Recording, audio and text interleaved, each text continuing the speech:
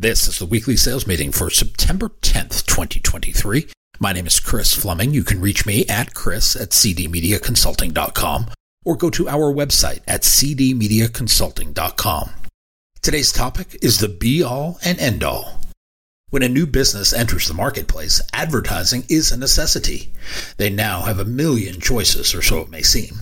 When one chooses to do business with a competitor instead of us, we are often offended. In media, we have been doing this since the first salesperson sold the first advertisement, and the first competitor popped up. As soon as a competitor gets a new customer, a string of other sellers show up at that business's doorstep, each one claiming their service is better. They can give a whole litany of reasons the customer should switch, almost as if we are not interested in the customer's success as long as we kept the other guy from doing business with them. Those that sell for share are also guilty, as they put in place business practices that will hurt them long term as long as the other guy doesn't get it. And this continues to happen this year and next. We are more interested in the health of our business short term. We fail to take into account the continued long-term health of our customers, as if there will be an endless supply of customers beating down our doors, lining up to throw money at us.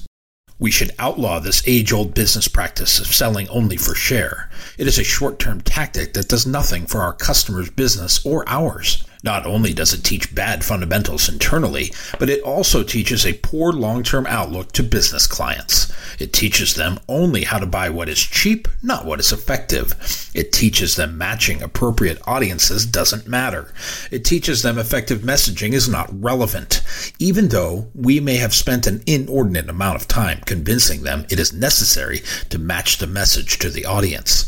When we are trying to get someone to switch from a competitor, we throw all of our good advice out the window. It becomes about winning, not about doing what is right. Every broadcaster has at least one competitor that operates this way. Look around. If you can't identify that competitor, then it's our operation that is guilty.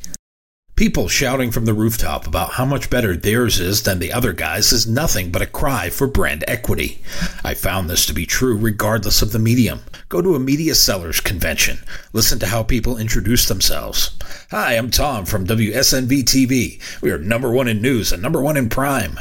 I have told many a Tom, I don't care about those things. What can you do for me? Tom is a typical seller. He does not know how to craft a client-focused opening statement, one that resonates with potential customers. If you are leading with internal metrics not related to my success as a customer, quit it. Stop doing it right now. I would be more impressed with Tom if he had introduced himself to me this way.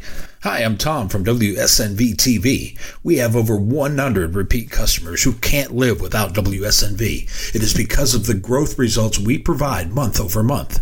Can we add you to our list of satisfied customers? That would get my attention. The digital-first sellers may be worse. They lead with tactics. Theirs sound like Tom, only with tactics. Hi, I'm Sam from Pacific Digital. We are the number one agency for growing your YouTube channel and getting more likes. With the rise and proliferation of digital advertising, this is on full display. Watch your internet news feeds or email inbox to see examples of this. These are people touting Facebook, Instagram, or TikTok strategies for business. How about those selling email lists, lead generation services, or digital video solutions?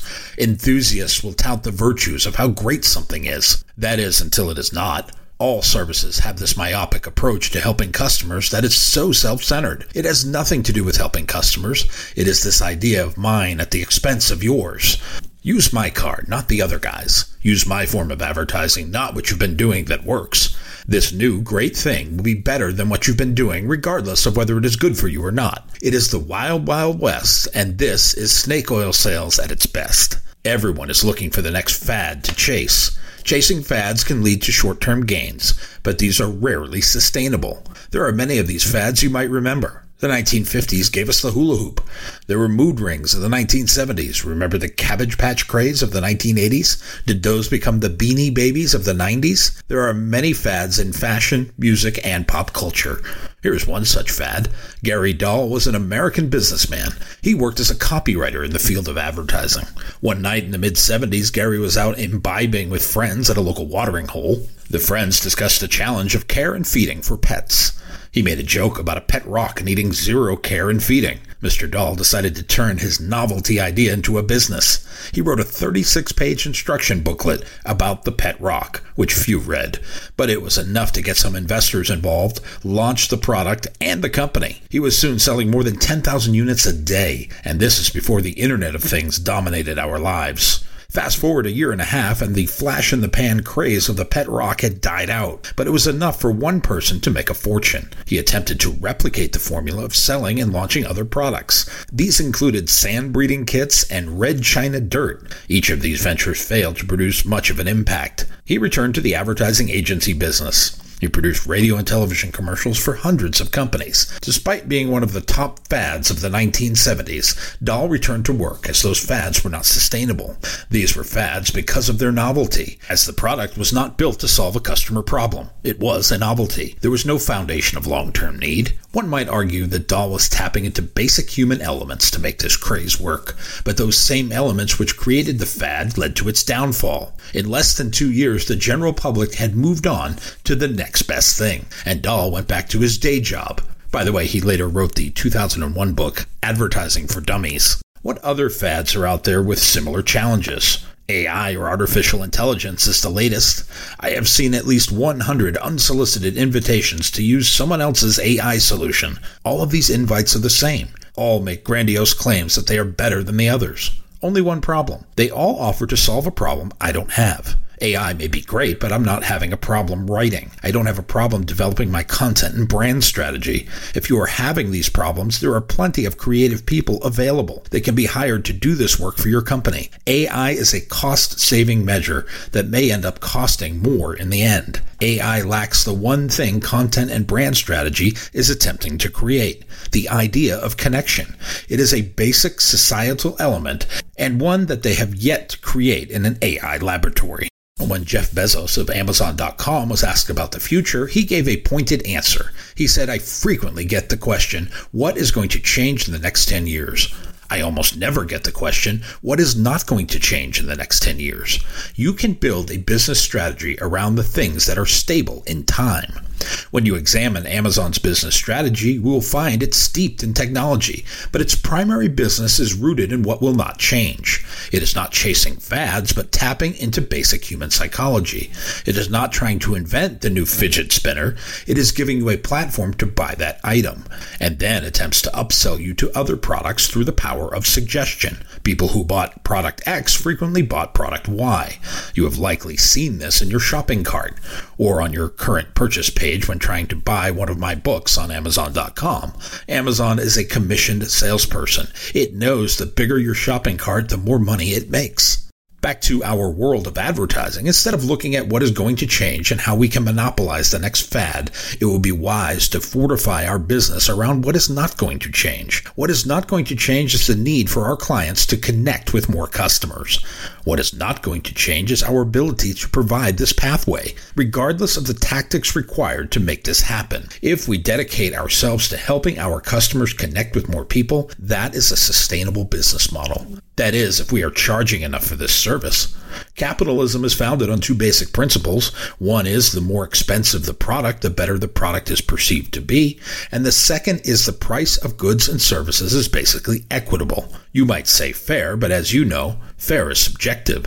These are the pillars we should build our foundation with. It will help maintain our stability. Today, social media is all the rage, but it lacks the fundamental basics of community. It is not social at all. It works to create silos, not the communication playing field. Some will try to tell you it is a form of mass communication, but the largest social media platform is Facebook, and its audience peaked at 69% penetration in North America and has since dropped to 58%. The next highest platform from a total audience standpoint is Twitter, and it has 15% penetration. Meanwhile, broadcast radio and television sit in the mid to high 80s in terms of penetration. How come we are not telling that story from the rooftops? We are too busy claiming we are better than our competitors in the same space. Meanwhile, the buying community uses its data points, like some inane social media statistics, to claim it has a higher total penetration rate than all mass media. This is old tech versus new tech, and the new tech has the advantage of being in every buyer's pocket. Some years back, I was able to go through a training course at a large ad agency. One of the things I remember from that experience is what they told their buyers to do with media sellers. They suggested placing them all in the same waiting room and letting them stare at each other.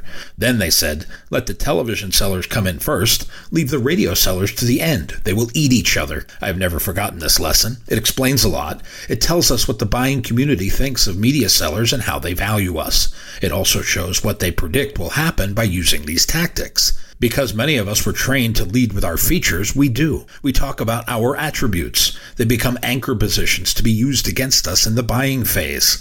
We don't sell the medium. We don't sell the penetration. We don't sell the acceptance level or the brand safety elements of our platform. We sell the individual aspects of our particular brand. This allows buyers to pick us apart and lower our perceived value, but only if we let them. Nothing is the be-all and end-all, regardless of what Mark Zuckerberg claims. There is only can and cannot. We should start looking at our product offering from the standpoint of what they can deliver for our customers. Forget about what they cannot do. Focus only on the positive of what they can do and what they do for other customers. This is the power of peer validation. After all, our products, by definition, are connection points to customers. We connect our customers to the audience no matter how big or how small. Most businesses, the ones without a national footprint, rely on these connections to keep the business thriving. If you represent this audience, you have the advantage. This is your high ground. Don't give up this advantage to go fight in the mud. Live in the world of local connections. This is where you control the narrative. This is if you don't rehearse and recite rote scripts about yourself and your product. Instead, consider the value of the service you provide. What is the connection point for the customer? How can you make your audience more valuable? Look at the retail spending power of your audience and what they are liable to be buying each week, each month, or each year. This is a tangible element that relates to the real business impact. Most look at advertising purchases as merely added expenses. Few look at them as a revenue-generating part of their business. What if you were that person who could do the math? The one who could draw the equation of what is invested versus what the investment returns to your client's business. Even better, what if you were the one that could illustrate the money left on the table every day, every week, or every month of inaction? Would that make you the be-all and end-all of media sellers in your market? How about we strive for that? My new book, 52 Weekly Sales Meetings, is now available on Amazon.com. If you like what you have heard here today, please consider ordering a copy or two. You can always send one to a friend. Go to cdmediaconsulting.com right now and follow the instructions to order.